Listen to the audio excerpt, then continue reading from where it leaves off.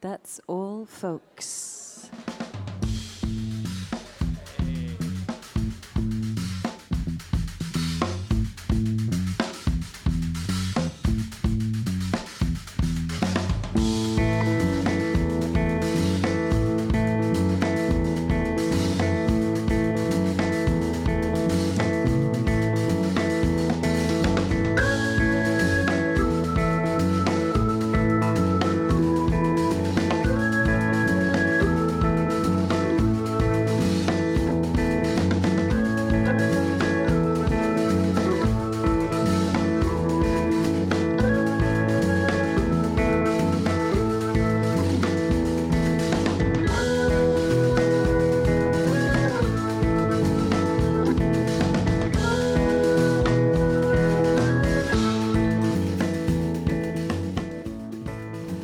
That's All Folks, buonasera da Valerio Mirabella che vi parla dal palchetto elegante e confortevole del Quasi Social Café Terranova Bracciolini.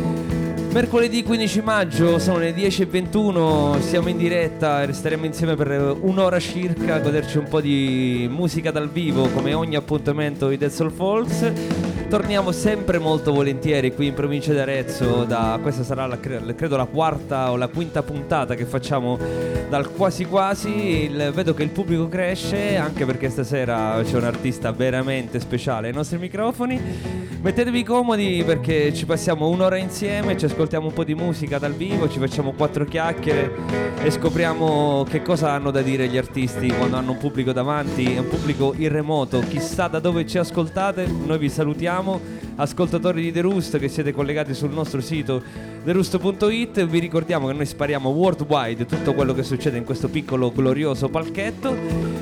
Grazie a tutta la banda che ci ospita qui, Marco, Mattia, tutti i Flame Parade, a quel grand'uomo di un'eleganza di altri tempi che è Lorenzo Perferi, al nostro grandissimo fonico che è Tommy. Tutto è pronto per partire. Stasera ospitiamo Serena Altavilla, una delle voci più interessanti che ci siano in circolazione. Non sono solo io a dirlo, anzi sono 10 anni di carriera che ce lo testimoniano e passioni per la sua figura artistica e umana che vanno dai Calibro 35 ai Mariposa, svariate band all'attivo. Noi ci siamo conosciuti credo circa 10 anni fa, adesso non vorrei esagerare se non sono 10, sono 9, quando un That's All Folks agli esordi chiamava dalla Toscana al Circo degli Artisti di Roma una band che si chiamava Baby Blue. Fecero un gran figurone in un pomeriggio alle 19, credo un pomeriggio primaverile se non ricordo male, al Circo degli Artisti. Poi i Baby Blue sono diventati Blue Villa, insomma la storia è lunga, la ripercorreremo insieme a Serena che torna ai nostri microfoni. L'ultima volta che l'abbiamo incontrata ai microfoni di The Roost fu per uno degli esordi di Solchi a Firenze, quando usciva il loro primo disco, Gran Bel Live. Mi ricordo ancora l'amplibasso che portò Lorenzo Maffucci dentro quel piccolissimo locale che era il Volume, e il Neri, il nostro ormai magnate celeberrimo, si spaventò quando vide questa enorme cassa del basso che entrò.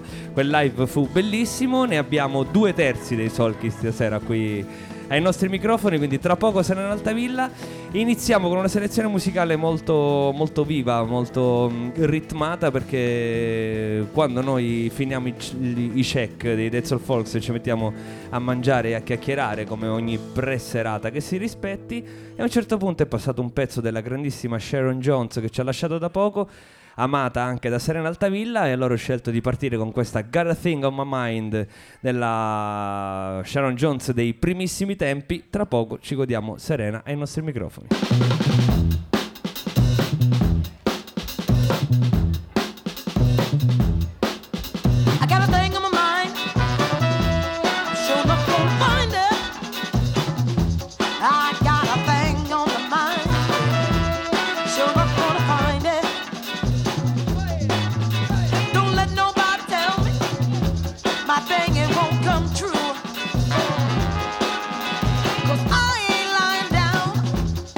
Till I get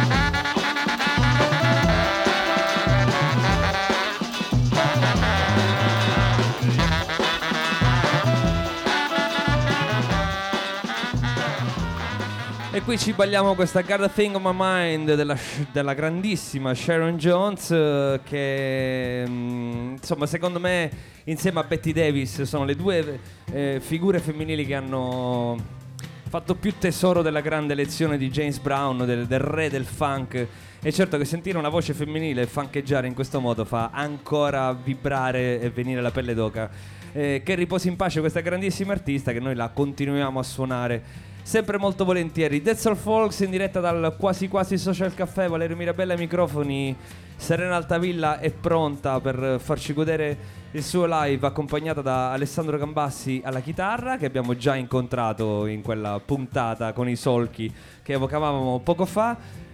Adesso respiriamo un attimo perché l'atmosfera sarà molto calma e sognante. Una sola voce, anzi due voci, perché Alessandro credo che farà dei cori. Vedo, no, t'ho visto un microfono, ho detto no, lungi da me il cantare, soprattutto facendo dei cori alla Serena, capirai. Cioè quella deve essere una cosa durissima. Non so come sia musicalmente poi quando si va a creare con Serena, però so che è una persona da un'umanità veramente squisita. È una parola che non uso quasi mai, però ogni tanto la metafora alimentare ci vuole per dare l'idea. E poi devo dire che veramente sentire la sua voce è qualcosa di abbastanza raro. Non capita così spesso, mi fa sempre un grandissimo piacere e la sa prestare a progetti molto diversi, a linguaggi musicali molto diversi. Coi solchi è stata un'espressione molto libera, molto personale della sua idea di canto e di interpretazione.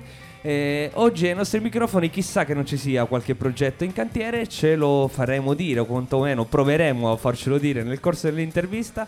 Ma intanto prendiamo un bel respiro tutti quanti insieme e ci godiamo Serena Altavilla dal vivo a That's All Folks.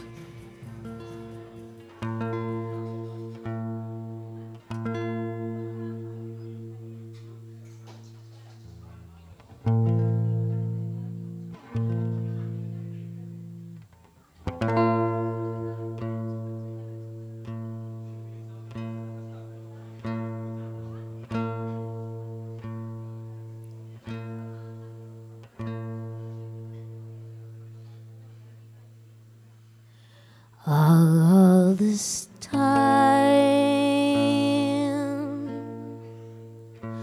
all this time,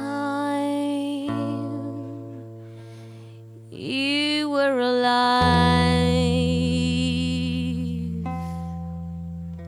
you were alive,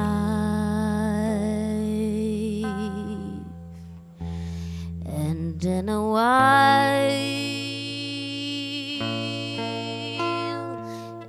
in a while,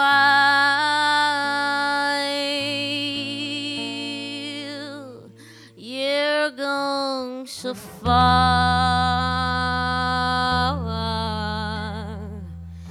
you're gone so far, but what if my heart is on a hill?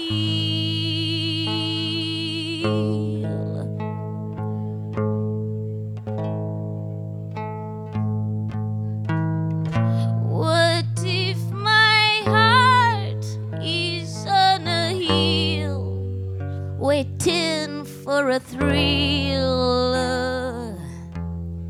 La la la.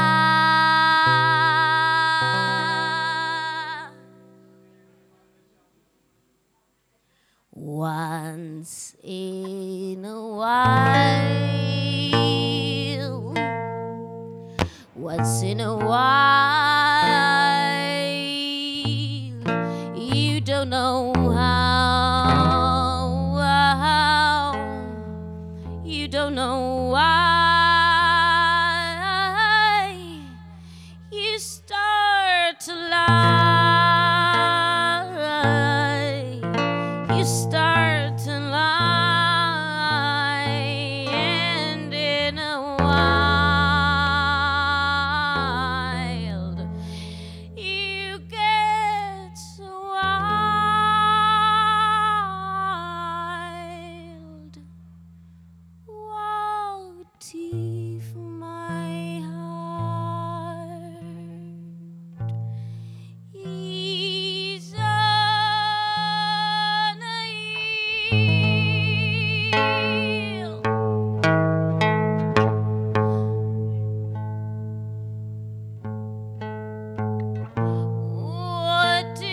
heart is on a hill in harmony.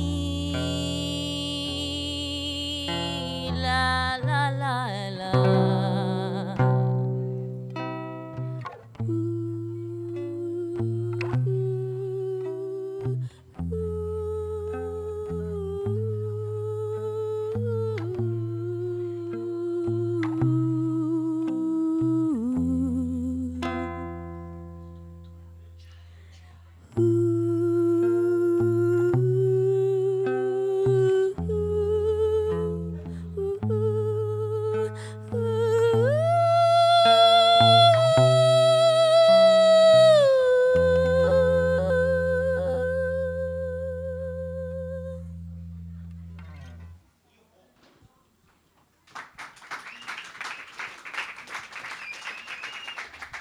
Grazie.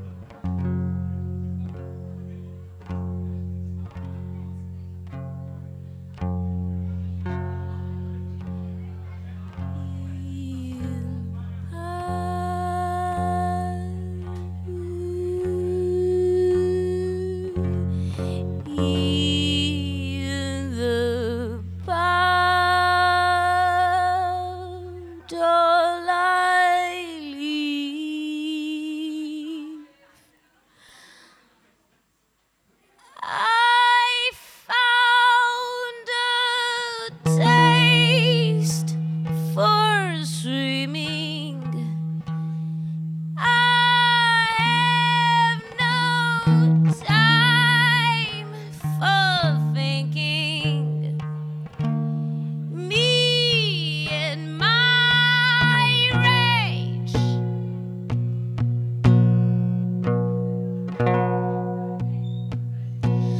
Feel the bottle I leave.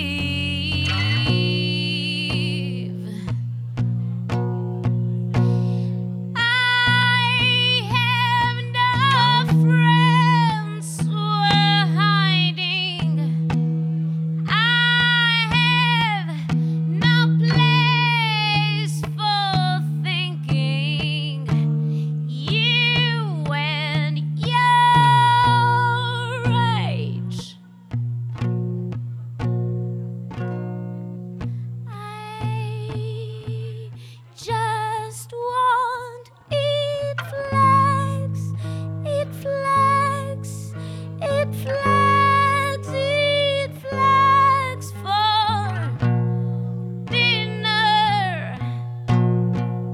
I just want it flags, it flags, it flags, it flags for dinner.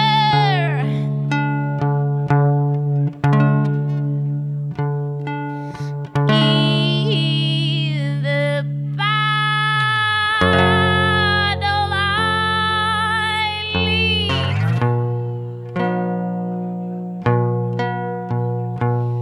I found a taste for swimming.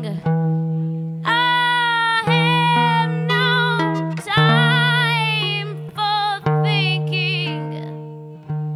You and your rage.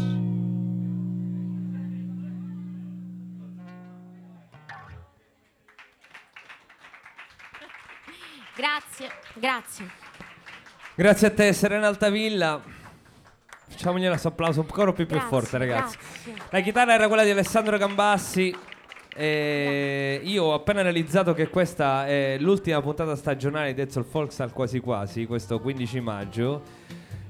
Giusto per dare un'altra mano di blu a questo inizio puntata, perché una gliel'hai data tu, bella proprio profonda, un'altra gliela do io. Chissà che non torniamo d'estate.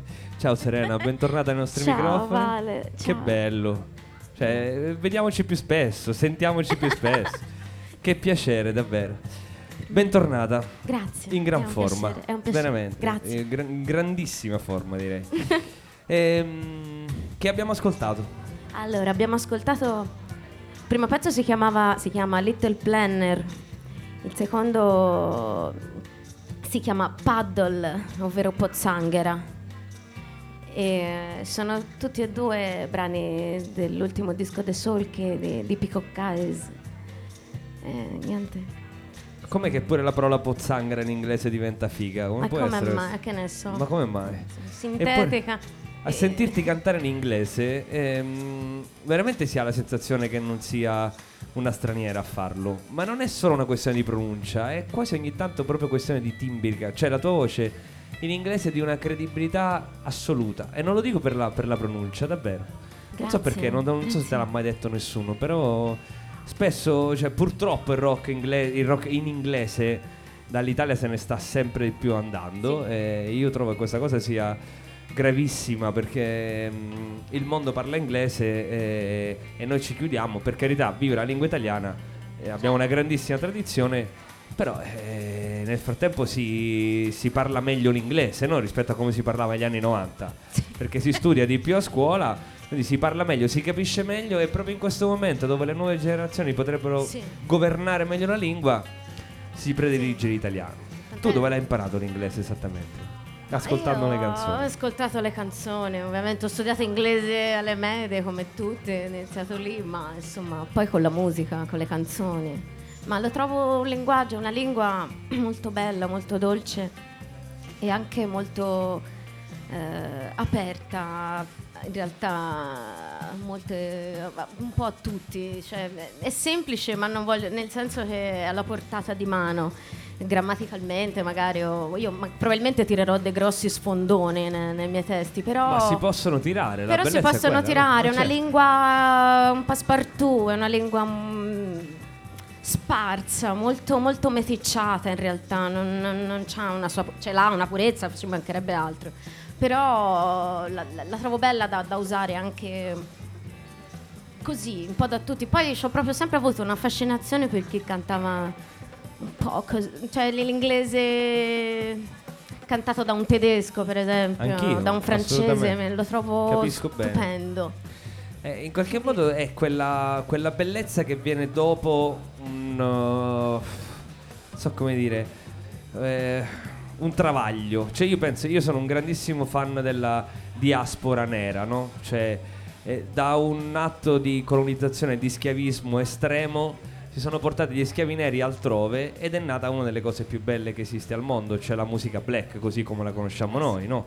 Cioè dalla musica brasiliana che è contaminata fino al soul, al jazz, al rhythm and blues, a tutto quello che è. La lingua inglese è un po' la stessa cosa, cioè il risultato del colonialismo inglese ha fatto sì che poi la lingua inglese è quella più parlata oggi e che può essere sporcata, e nascono quelle meravigliose sfumature che possono essere caraibiche, africane, no? Perché non ne facciamo una mediterranea? Pensa che bellezza, Bello, no? vero? Molto, molto bella. Sì. Cioè un'interpretazione mediterranea dell'inglese che possa essere europea, greca, italiana, spagnola, che già esiste, però Poi esiste, nella musica fa fatica un po'. È vero, ma io infatti non mi vergogno a dire le R, anzi veramente le cerco, bello, no? sì, Mi sì. piace moltissimo. Secondo me sei più credibile di quello che prova Grazie. a far la pronuncia vera, quella Grazie. Senti Serena, in che periodo sei? Sono Creativamente parlando, creativa. Di che periodo sono? Sì, no, Sono in nata che- negli anni '80. In che periodo sei adesso? Adesso, io adesso.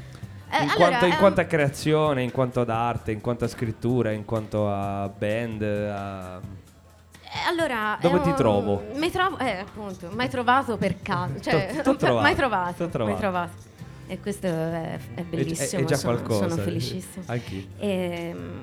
Mi trovo in un momento in cui sono un po' sul bordo di qualcosa, perché a giugno inizierò a registrare un disco che per me è molto importante, perché è il mio primo disco solista. E a giugno inizia questo percorso, quindi l'estate la passerò a registrare. Quindi mi trovi proprio piena di dubbi, insicurezza, cioè proprio peggio. Quindi allora facciamo una cosa, perché tu, cioè, di solito gli artisti quando hanno grande talento e una discreta modestia, l'intervista o è un disastro o viene fuori il capolavoro di quelli, perché loro in quel momento superano tutto e siccome tu devo dire che hai enorme talento e una discreta modestia, no, sto scherzando, però mentre tutti vanno a mare tu vai sottoterra a registrare il tuo disco e ci hai messo 10 anni prima di dire io comincio a scrivere e a fare un disco che è tutto mio, ci metto il nome. È vero. È vero. Da dove arrivano questi brani che stai andando a registrare? Allora, in realtà ci stanno mettendo molto ad essere registrati o a trovare una loro posizione registrata, però la loro nascita è abbastanza circoscritta, scusa, ad un periodo che è l'inverno dell'anno scorso, quindi fine 2017, inizio 2018. E probabilmente sentivo che qualcosa stava cambiando, non lo so, ho iniziato proprio a sentire il bisogno di fare un disco per me, che avesse al centro me stessa. E mi vergogno anche un po' a dirlo, ma perché l'ho detto che saremmo entrati in sentieri tortuosi. Io provo a portarti con mano, poi dove vuoi mi lasci e vai tranquilla. Ho sentito questo bisogno, ho sentito anche un po' il bisogno di farlo in italiano. L'ho voluto scrivere in italiano. L'hai detto tu, dai, ma hai levato questo peso. Sì, perché a un certo punto ho pensato che era bello, che mi piace molto cantare in inglese, è una cosa che continuerò a fare, ma che cantare in italiano si legava molto alla parte, magari penso più inconscia di me, ma in quanto proprio semplice linguaggio, proprio semplice velocità di passaggi. E quindi ho sentito un sapore diverso, proprio veramente in bocca, letteralmente, in quanto cantare in italiano riempie diversamente fuori da me, ma anche dentro di me lo sento come un linguaggio, voglio dire, naturale, certo. e vicino.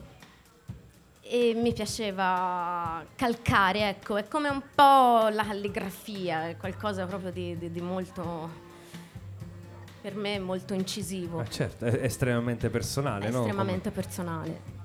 Cioè tu dici, nel momento in cui devo essere più me stessa di altre volte, scelgo l'unica lingua con cui posso esserlo veramente. Anche perché hai cantato canzoni scritte da altri, ti sei confrontata con svariate band, quindi la band è sempre un compromesso, una grande famiglia, una cosa meravigliosa, perché la band è che per chi la prova è una delle esperienze più belle, più formative dell'esistenza.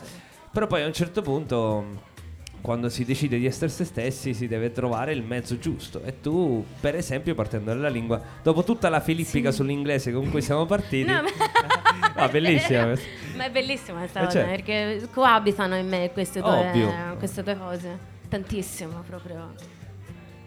Va bene, io un po' perché sono fan, un po' perché sono un uomo di musica, ho una curiosità veramente estrema rispetto a queste canzoni tue in italiano, perché la tua voce è splendida e perché non capita così tanto di sentire queste voci cantare, soprattutto in italiano. Oggi la nostra lingua viene un po' torturata, la bella voce è anche un po' scomparsa, perché il pop spesso tende a imbruttire il canto e a imbastardire la lingua, anzi è diventato proprio una cifra stilistica che fa in modo che poi i dischi vendano. Quindi siamo un po' in un limbo, siamo in un momento di passaggio. Io credo che sia così. Non so come lo vivi te, comunque un po' di esperienza ce l'hai del mondo della musica italiana e non solo. Ti sei fatta qualche domanda rispetto a quello che può essere un tuo disco in italiano oggi, rispetto a quello che va? Che la gente ascolta, che gli artisti producono? Sì, cioè, avevo iniziato a farmele certe domande. Vabbè, Dopodiché... inevitabili in qualche modo, no? Come? Inevitabili. Esatto, sì, è inevitabile. Però penso che insomma non debba essere qualcosa di dettato dalla situazione, naturalmente. Addirittura in questo momento penso che non ci sia una prevalenza né di italiano né di inglese nello specifico. Cioè, sì, c'è molto pop italiano, ma non lo so, mi sembra ci sia meno questa necessità di scegliere fra le due. Non saprei. Hai qualcosa da dire al riguardo? Alessandro è microfonato, lo stava per Ciao. Ciao. Ero ben microfonato anche. Benissimo, ciao. Sono contento. Buonasera a tutti. Come va? Ciao. Bene, va bene. Grazie. Beh, grazie a voi ragazzi, io sono contentissimo qui.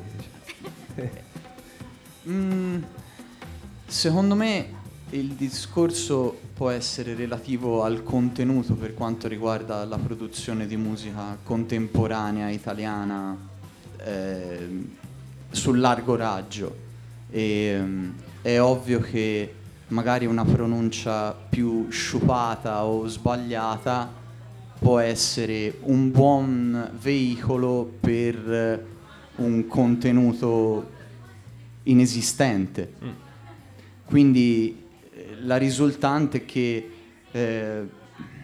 non solo si sta imbastardendo il modo di cantare, ma che è anche relativo dirlo, si sta proprio lasciando perdere quello che c'è, che si può raccontare dentro una canzone, e essendo perso questo messaggio non se ne ha neanche più bisogno. Quindi oggi una bella canzone non è qualcosa che apre la fantasia o ti porta da qualche parte, ma è magari sentir parlare del quartiere, che non va male assolutamente, però è differente.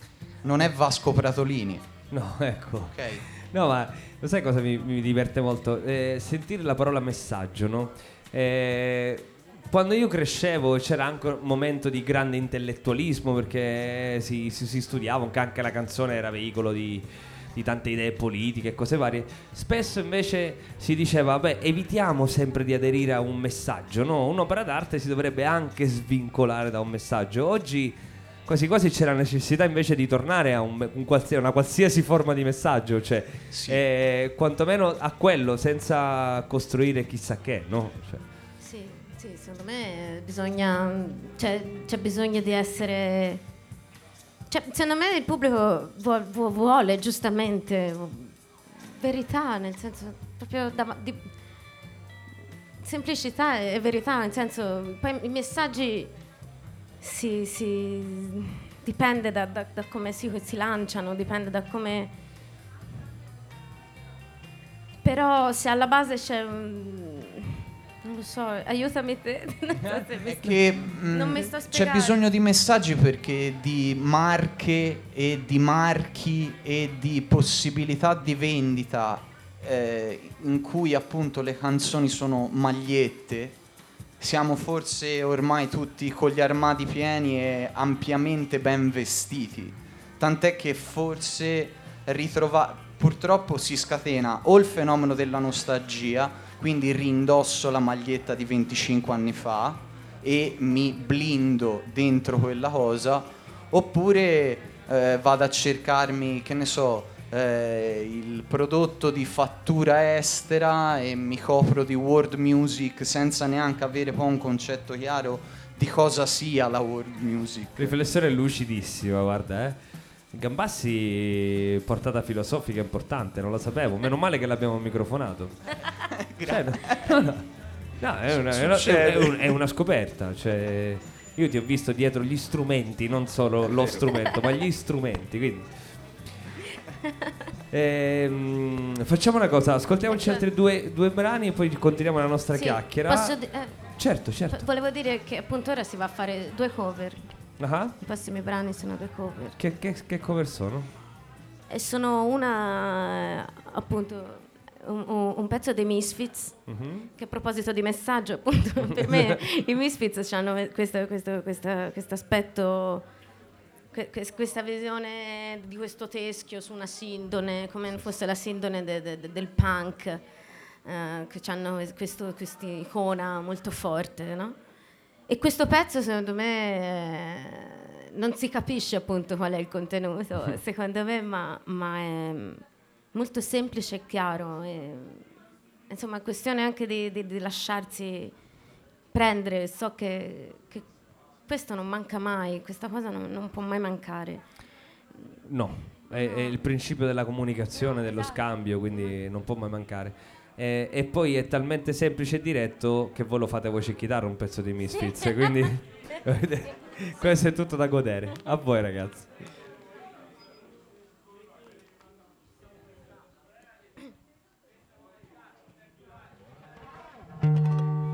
If you're gonna scream, scream with me. Moments like this never last.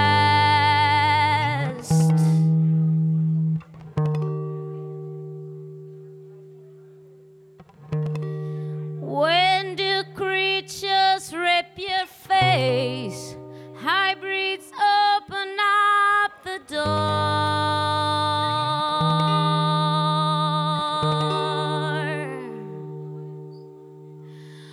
Oh, baby, when you cry, your face is momentary.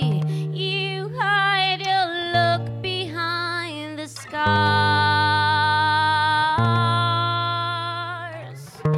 In hybrid moments, give me a moment.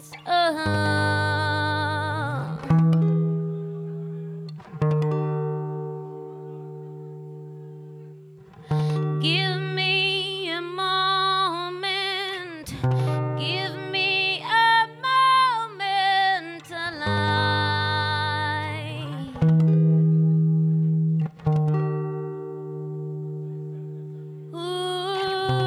Ooh, baby, when you cry, your face is momentary.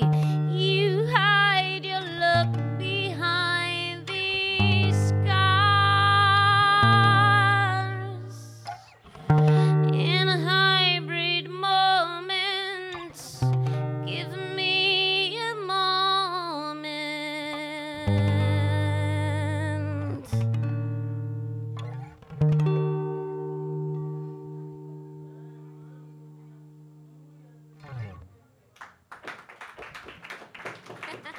Grazie. Il prossimo è uno standard jazz. Mi piaceva.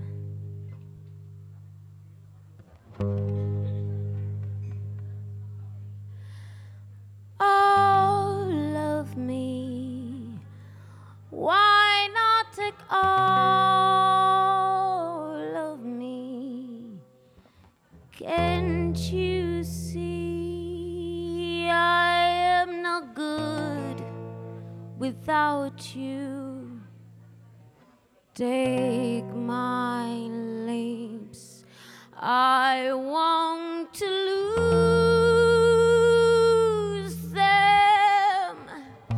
Take my arms, I'll never use them. Your goodbye left me with eyes that cries. How can I go on, dear, without you? You took the part that once was my heart, so why not take all of me?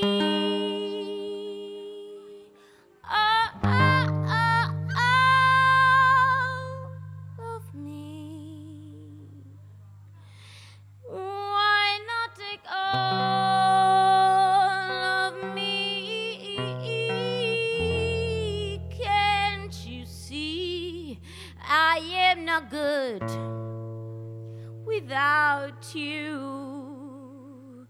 Take my leaves, I won't lose them. Take my arms, I'll never use them. Your goodbye left me with eyes that cry. How can I go on, dear, without you? You took the part that once was my heart, so why not take all of me?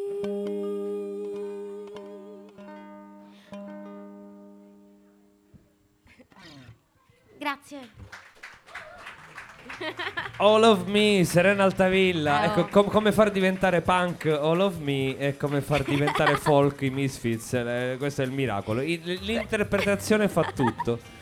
E c'è un fil rouge, la bellezza è quella, cioè sentire All of Me. Io onestamente non so cosa può pensare qualsiasi purista jazz sentendo di interpretare questo grande classico così. Se io fossi un purista jazz mi piacerebbe pensare: non ho mai sentito una versione di All of Me fatta così. Ne ho sentite 2000 tutte uguali, perché alla fine gli standard jazz tendono a somigliarsi in qualche modo.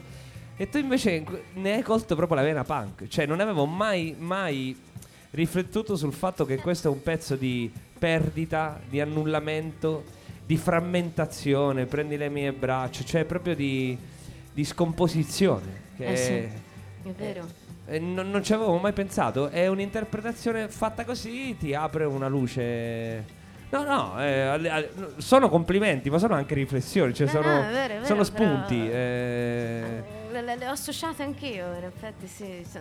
Sentita 2 miliardi di volte, Sì. non avevo mai riflettuto sul testo. Senti Perché c'è la nuance della versione, basta. Sì. Questo pezzo c'ha proprio l'essenza della serenata, Sì, sì. un po' autodistruttiva, Sì, cioè, sì, serenata decadente, proprio, sì. è andata un po' male.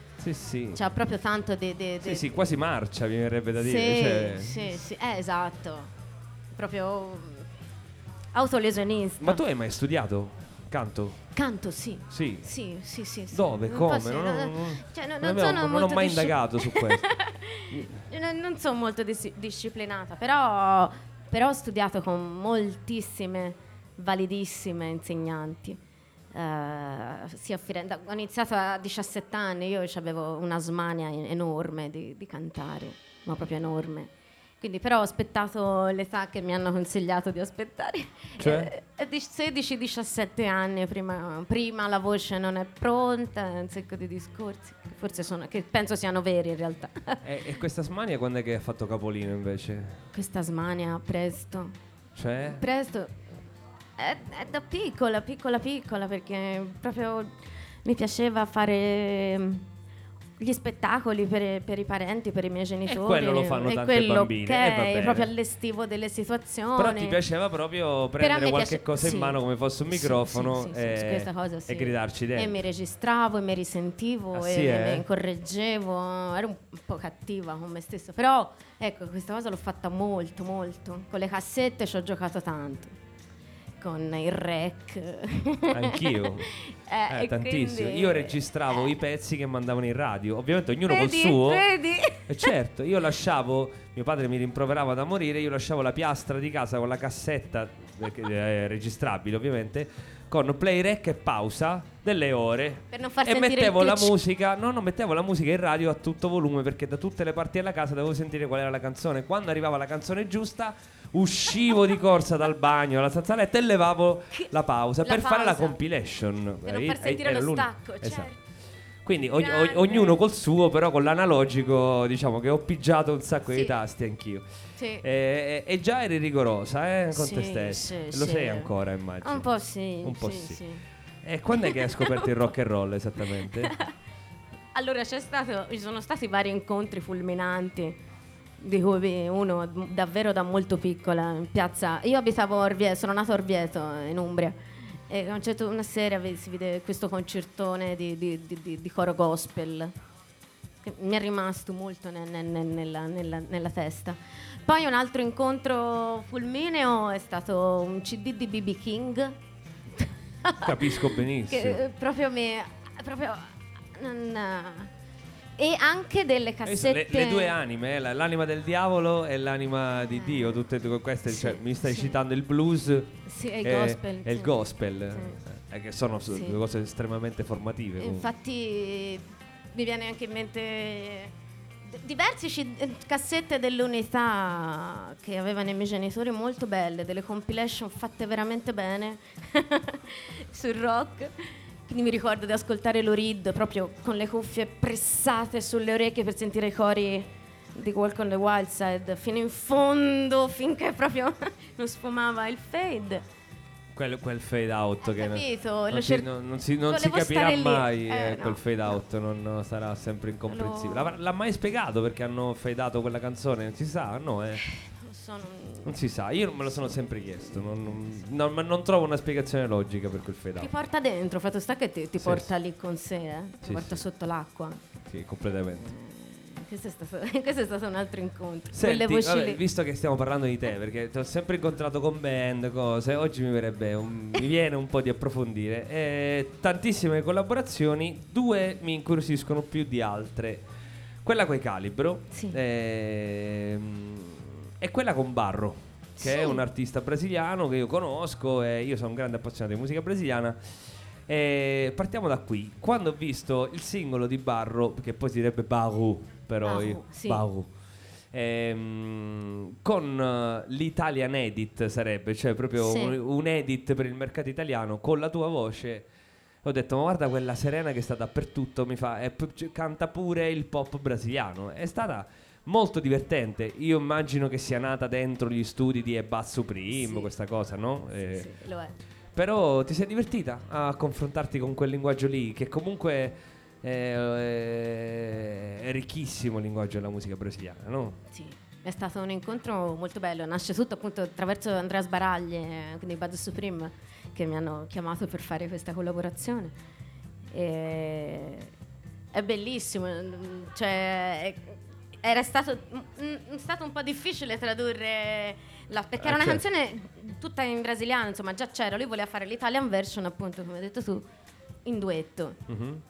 Chiaramente, insomma, abbandonare il brasiliano per l'italiano Certo. è un pochino di dolore. Beh, però Perché se si pronuncia male, però diciamo che no, che poi alla fine è venuto proprio un'intesa molto naturale fra di noi. È venuta molto bene questa cosa. Non è stata, ecco, proprio non è stata sforzata, non è stata faticosa. bello, io sono sicuro Come che nella lui. testa di Sbaragli c'era la grande stagione delle collaborazioni fra Italia e Brasile, che ne so, Vanoni Tochigno, quelle cose lì, no? Esatto. E lui ha detto, Tochigno, chi è la Vanoni di oggi? Chiamo l'Altavilla, cioè una roba del genere. Però effettivamente c'è stata una grande stagione di collaborazione fra la musica italiana e quella brasiliana. Chico Buarchi è stato ha vissuto in Italia tantissimo, tanti artisti sono venuti anche in esilio qui, sono comprati le case. Dei linguaggi musicali che comunicavano bene, un amore per la melodia, per un certo modo di cantare, un impegno anche politico, una canzone che insomma che stava anche in strada. Queste erano cose importanti. E invece tu, rispetto anche alle tue esplorazioni musicali, a quale cultura ti senti più legata? Con quale cultura musicale creeresti un gemellaggio? Allora, mi viene da dire il punk, innanzitutto il punk, più di tutti, ma anche però ho un amore spassionato fortissimo per la melodia italiana, proprio per per la melodia proprio italiana, quindi canzone napoletana, quelli che sono gli standard proprio, che perlomeno io considero standard Bello sono. della musica italiana. Quell'incrocio lì, un incrocio del genere, qualcosa del genere, sì. Un punk neomelodico? Bravissimo, sì. Guarda, bellissimo. non mi azzardavo a dirlo, ma... Ah, ma guarda che sarebbe un tag incredibile, Ma cioè punk neomelodico. Neomelodico c'è, sì. Cioè. Io ho ascoltato tantissima musica napoletana, cioè in casa mia si ascoltava molto. Sì, io ti capisco, sono un uomo del sud e comunque la melodia napoletana è proprio una roba... Cioè sentire i dischi di Murolo è una roba che a me mi manda fuori di testa, per esempio, perché c'è una scrittura pazzesca, unica. Sì, cioè, è un canale è a come, sé è come della sentire la pelle. musica marocchina, poi senti la Bravissimo. musica napoletana, cioè è napoletana. Sì. Calibro 35. Calibro. È una band notoriamente strumentale, anzi che struttura tutta la poetica musicale sull'essere una band strumentale. A un certo punto sceglie di mettere una voce e sceglie proprio te. Sì. Beh, tanta roba direi. Sì, cioè sì, è stato responsabilità enorme. È stato grazie a Enrico Gabrielli. Ciao Enrico, ti salutiamo, ti vogliamo bene. Meno male che ci sei tu. Sì. Ti devono dare Sanremo da qua fino a quando campi. Capito, esatto, certo. esatto. E lui mi consigliò. E quindi iniziò questa collaborazione, è nata iniziata per un po' così, per urgenze, diciamo, mi serve una voce per fare una cosa così. E poi c'è stato immediatamente un colpo di fulmine, mi hanno tenuto e mi hanno tenuto nel Portate senso in come tour. vocalist, sì, portata in tour e abbiamo fatto cose bellissime. Senti, ma che effetto fa stare lì davanti con una band di quel calibro, passatemi dietro? Cioè, comunque immagino che avere quei 4 che ti suonano dietro deve essere una roba potente per una cantante, no? Cioè, sì. Tutti quegli strumenti suonati con quella potenza, no?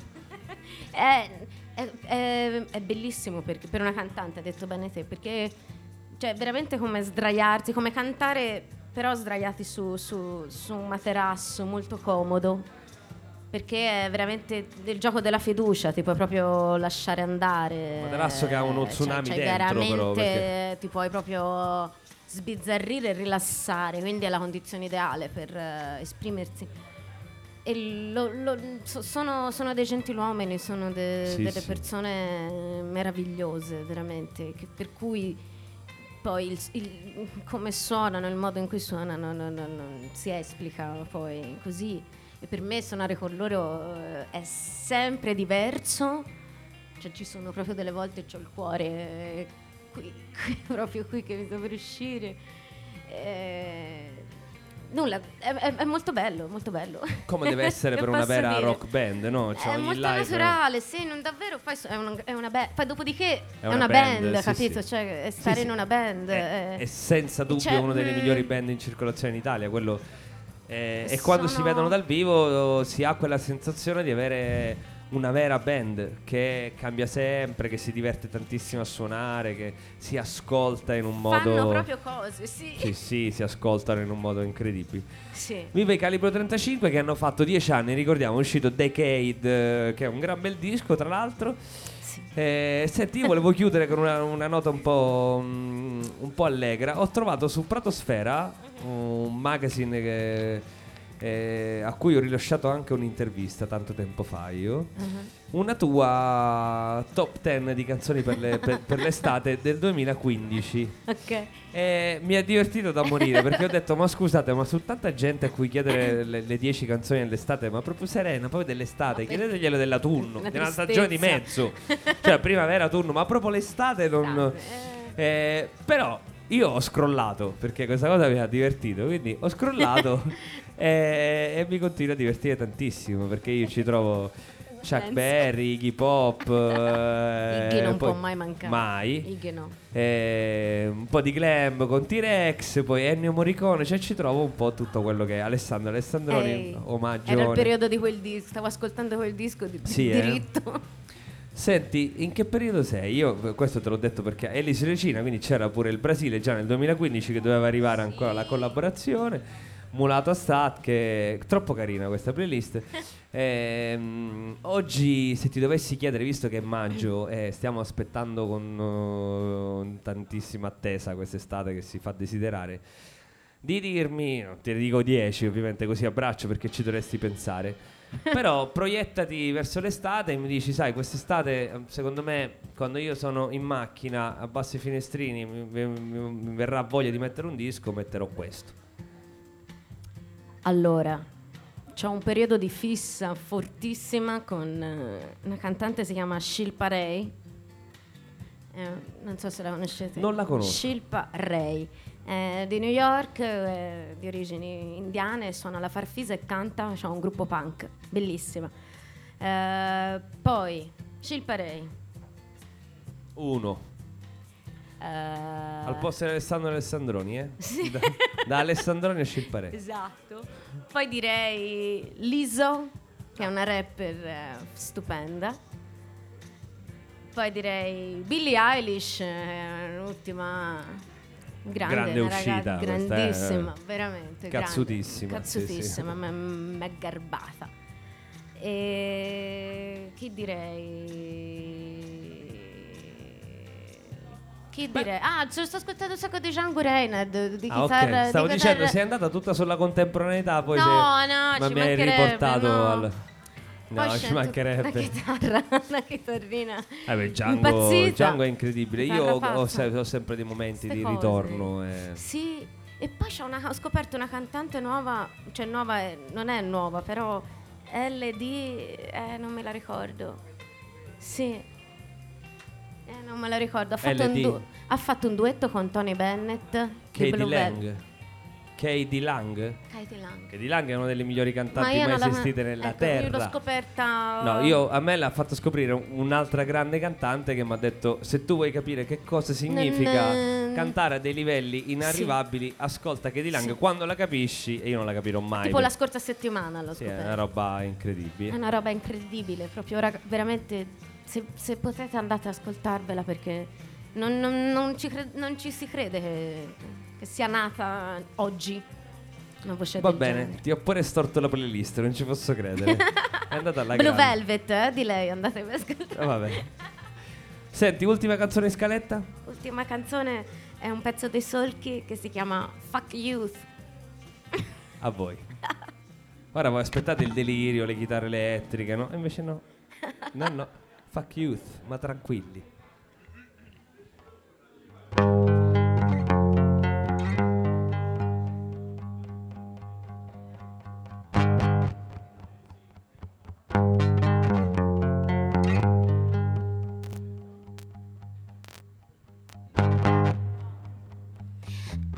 As she vacuums on my first head, my second head thinking about revenge. But when I find it, I fall asleep again. I've enough to scamper every night in the siege house with the bed sheets like autumn crunchy leaves. Did my head a church's breastbone with my forehead. I could see your heart pumping so hard for me. I could see your heart jumping so hard indeed. Wow, I'm so bored 'cause I got lost in the thought about that junk you talked. So I just decided to relax and fuck my youth while moon is red, and release your heart with a glowing smile for a long, long time. Moon is red, and release your heart with a glowing smile for a long, long time.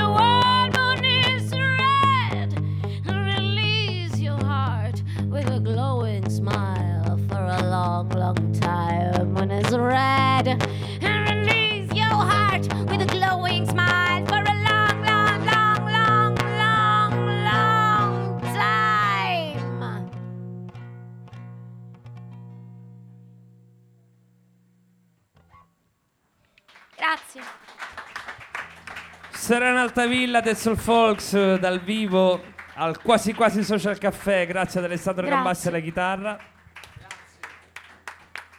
Ragazzi, che dire, bellissimo. Grazie a voi, veramente bellissimo.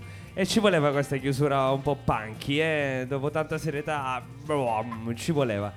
Grazie a questo bellissimo pubblico, mercoledì 15 maggio 22:20, chiudiamo puntualissimi, proprio un'ora di programma pulita. Questa è l'ultima puntata di The Soul Folks per la stagione qui al Quasi Quasi Social Caffè di Terranova Bracciolini. Chissà che non faremo una capatina estiva, aprite le orecchie perché tutto può succedere.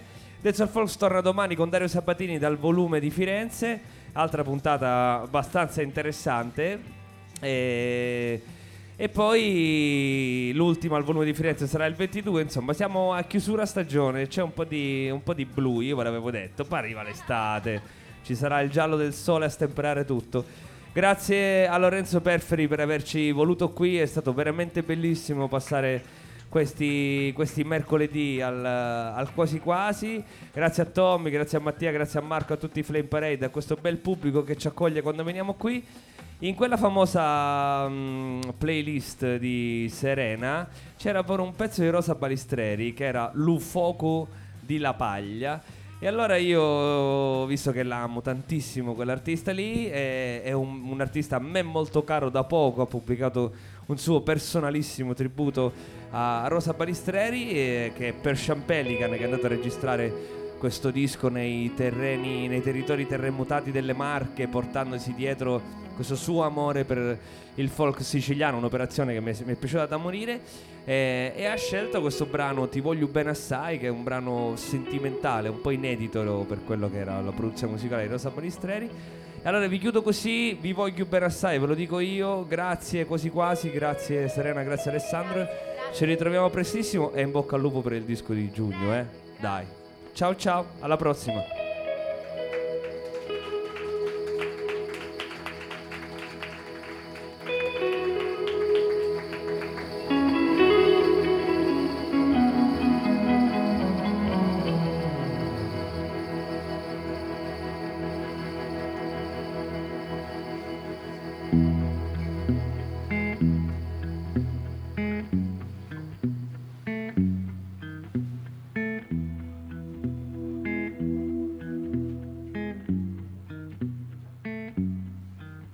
Ti voglio bene, sai chi c'hai a fare,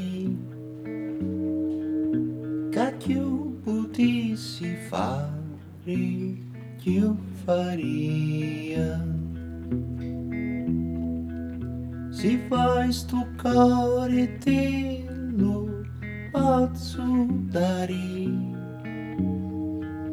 l'arma non te la do, canna mia.